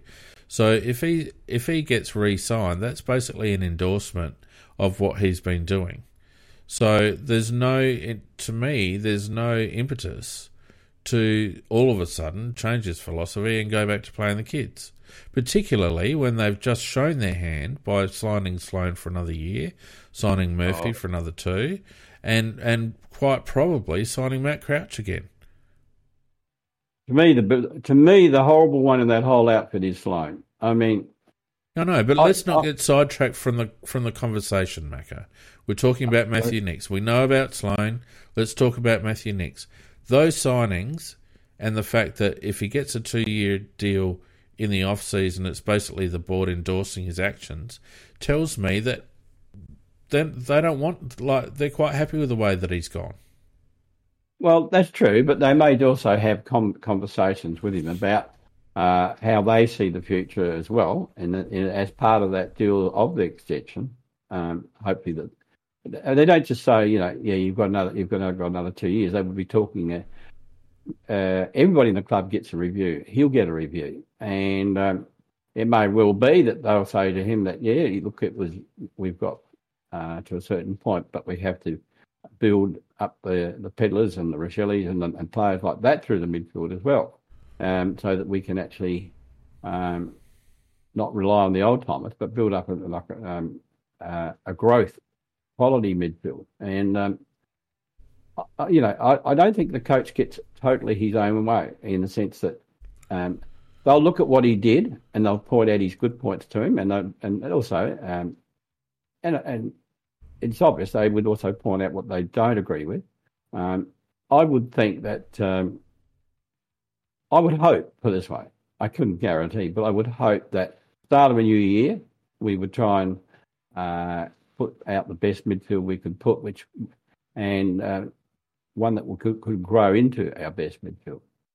Well, and that's the thing. I think that the club thinks that the best midfield we can put out includes Laird, Crouch and Sloane. Like that's what they Nick's obviously thought in the last few weeks, but that's not necessarily what will happen next year, I would hope. Like, I mean, there's no guarantee either way. Mm. Well, I mean, and we go round and round in circles because we're just hypothesising.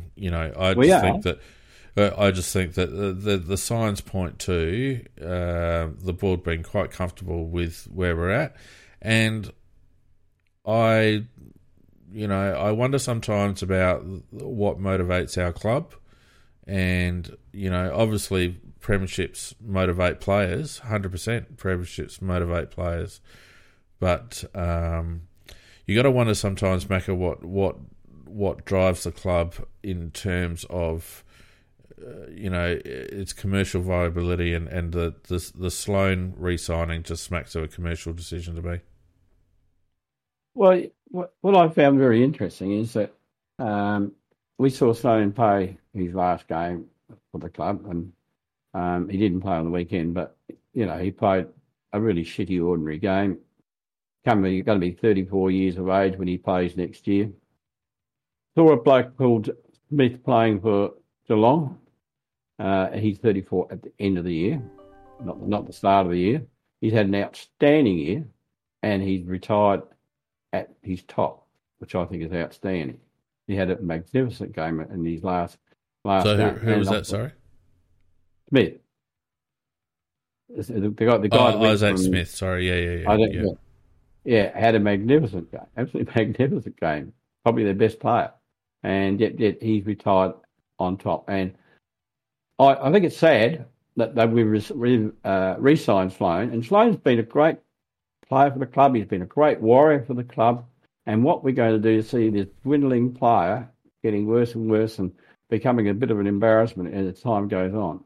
I just think that was just such a bad signing. And yeah, because what will happen is, unless there's an agreement with him that there will be times that he won't be played, and there are times he'll be in the SAFL. If that's the deal, it may be fair enough. But what makes you think that's the deal when Rory Sloane comes out and says, I'm a fair way off having to worry about playing SANFL? Did he say that? Well, if you listen to the press conferences, mate, that's what he said.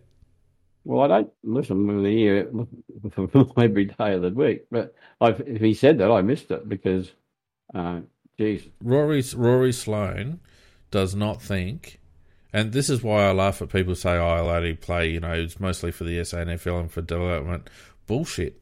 Rory Sloane has signed on because he thinks he's still got tons to offer as an AFL player. The end. Well, that's what I say. I find that sad when I compare that to what Isaac Smith did with Geelong. He 34. He's had a great year, and then Sorry to interrupt, Mac. Scoot says in the chat, Sloane also mentioned if he's not up to it, he'll be playing SANFL. That's exactly right. And then he went on to say, but he thinks that he's a fair way off having to worry about that yet. Scoot.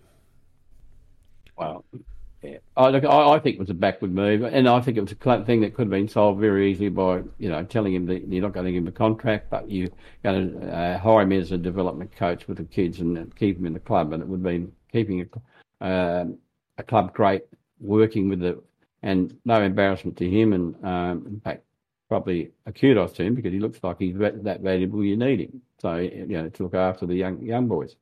So to me, just stupid, but. I think that the club really failed. They failed our supporters when they did that, in my opinion. That's what but they didn't. But they didn't make it. See, this is the thing. This is the thing, right? They didn't fail their supporters because a lot of their supporters, the majority of our supporters, are jumping for joy that Rory Sloane got re-signed. Yeah, there was a lot. I agree. Yeah, but they're thinking of the Sloane that was, not the Sloane that is. No. Wait a minute. This comes back to my point of what motivates the club.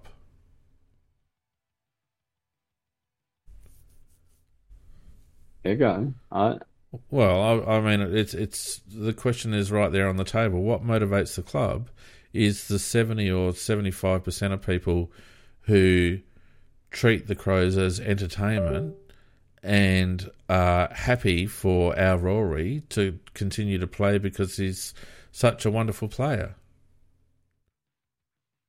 Yeah, and then they go back and have their apricot slice and their little sip of Chardonnay, and life's good.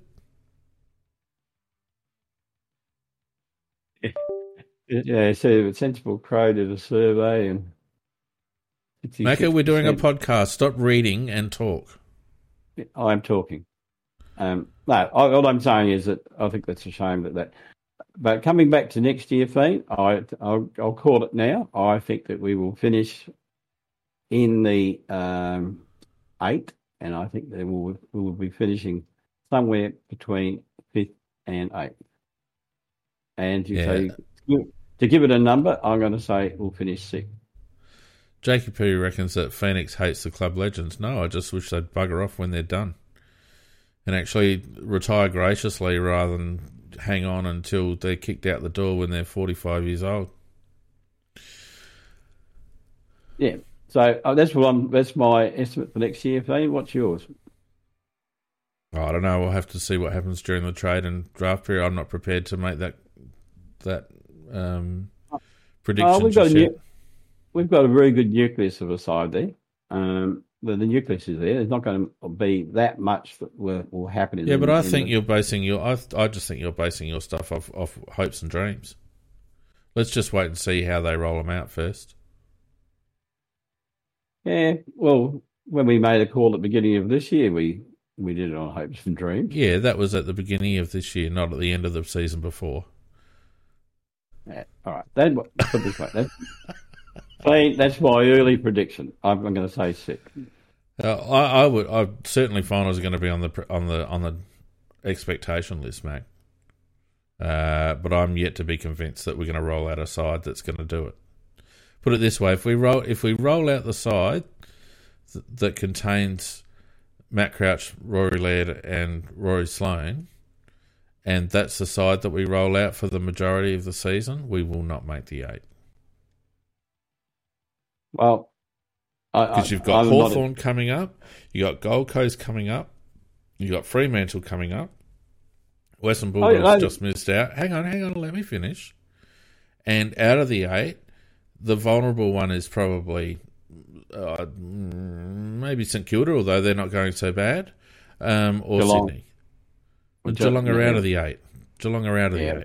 So there's 2 in the 8 that I reckon are vulnerable, and there's probably, I'd say, 4 or 5 clubs that on form are probably 2 or 3 that are real contenders. Gold Coast, us, are probably the 2 that are real contenders with the Bulldogs.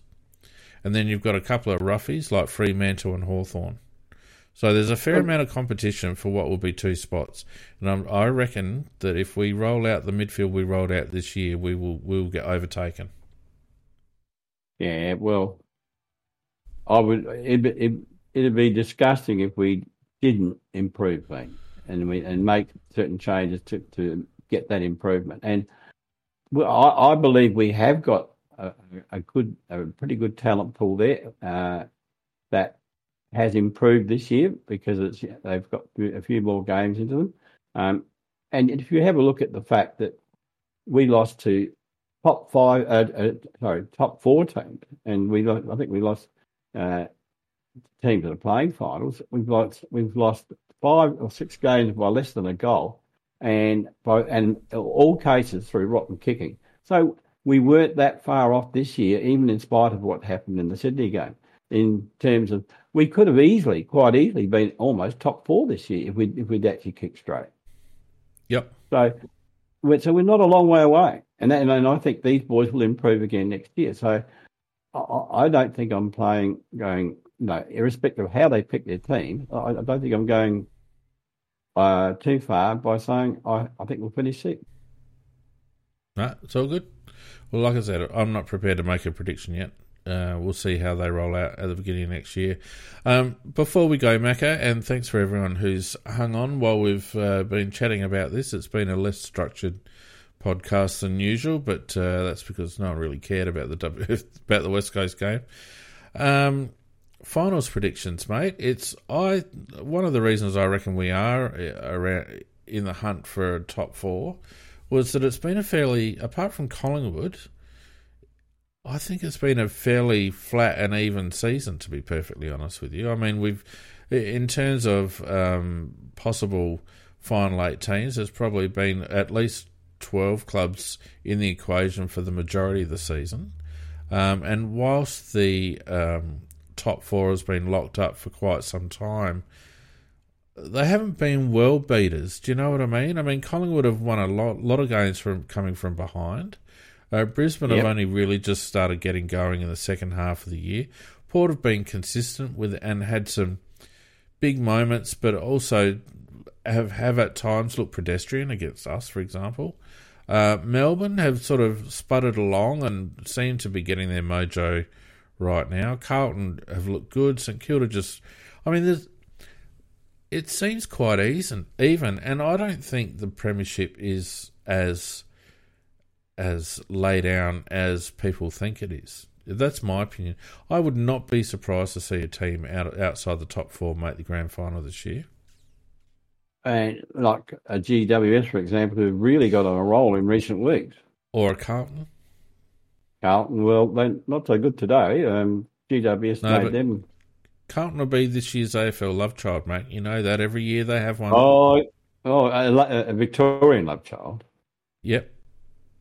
Yes, there's no doubt about that. Carlton it'll be just on that particular point. Made me think of another. I think the redress that our president was trying to seek. Can we just stick with the topic?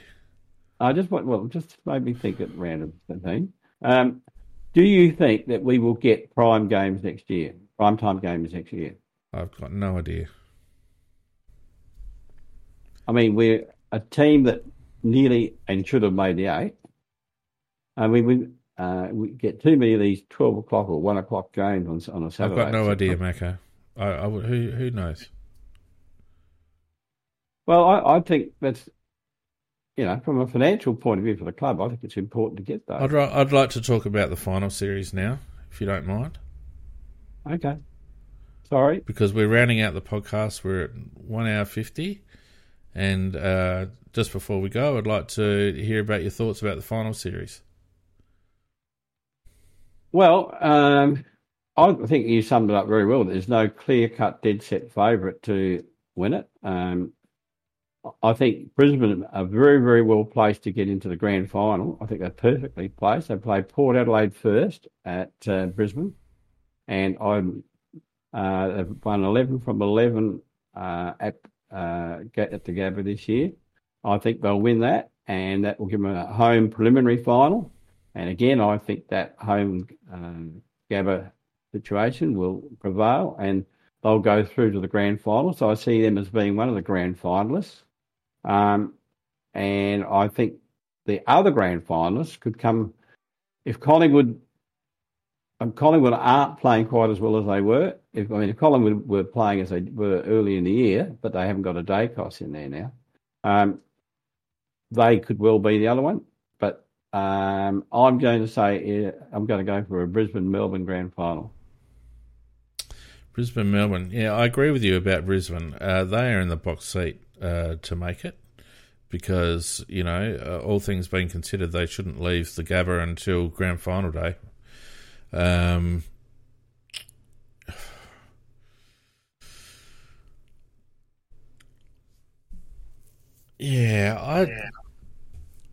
probably in the similar boat to you about Collingwood, Mac.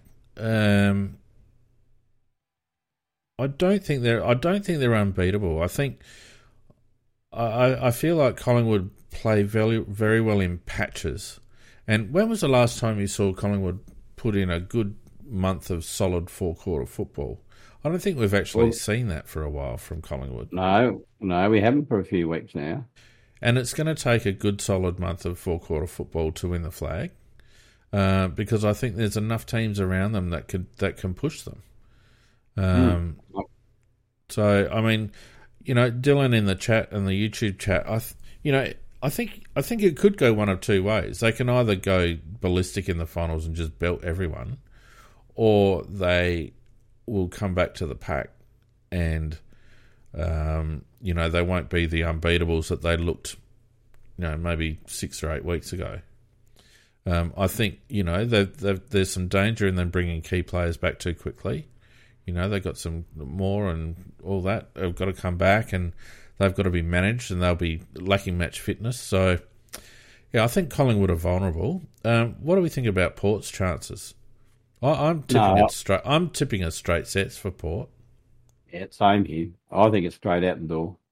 They'll definitely lose to Brisbane up there. I'm that's sure of that. 100% positive. And look, when you look at Port Adelaide, if you took a Rosie out of the side and Butters out of the side, and I don't know, maybe one other player who plays right out their side, they're only an average team. Yeah, but you can't take those players out of the side because they're in the side.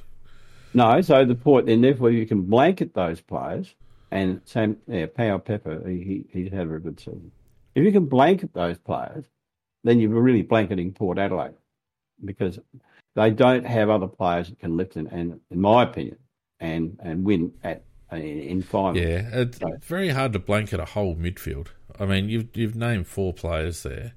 You can blanket 1 or 2, but the good thing that Port have in their favour is that they've got a very talented and even midfield spread, and if you want to quell their midfield, you've got to quell 4 players, and then you've got a couple of old stagers that could come in with cameos like Boak, and Ollie Wines isn't really an old stager, but he's been out of that midfield rotation, so I think their midfield will carry them a certain way. I think in the end they will struggle to kick enough goals, Mac, to be honest with you.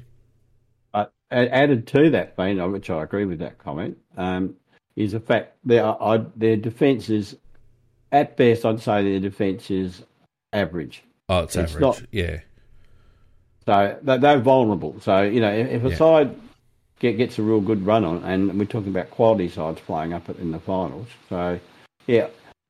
Look, Port Adelaide, they had that lovely burst where they just kept falling in, but I just think they're going to be falling out. So I see a double out. Yeah, I think, their vulnerable defence means that they have to kick a lot of goals. And, I don't know. We'll see. I mean, they would have loved to have snagged a home final. Obviously, they'll have a home final in the second week if they lose. Or either way, they'll have a home final in the second week. But if they come up against a team like the Giants or the Swans, well, both of those teams aren't afraid of Adelaide Oval. No, not one little bit. No. So anyway, we'll see. What'd you say, Brisbane and Melbourne? Yeah, I'm going Brisbane, Melbourne for the GM. Well, let me just do a quick ladder predictor here while we're talking, because I don't know. I have a sneaky about Carlton, and I hate to say it because I don't want Carlton anywhere near it. But I just have a suspicion that Carlton might actually get up into a grand final, Macca.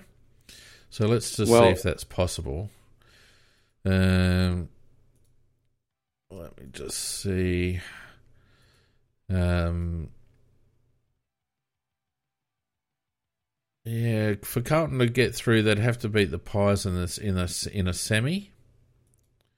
Mm-hmm. And then they would have to.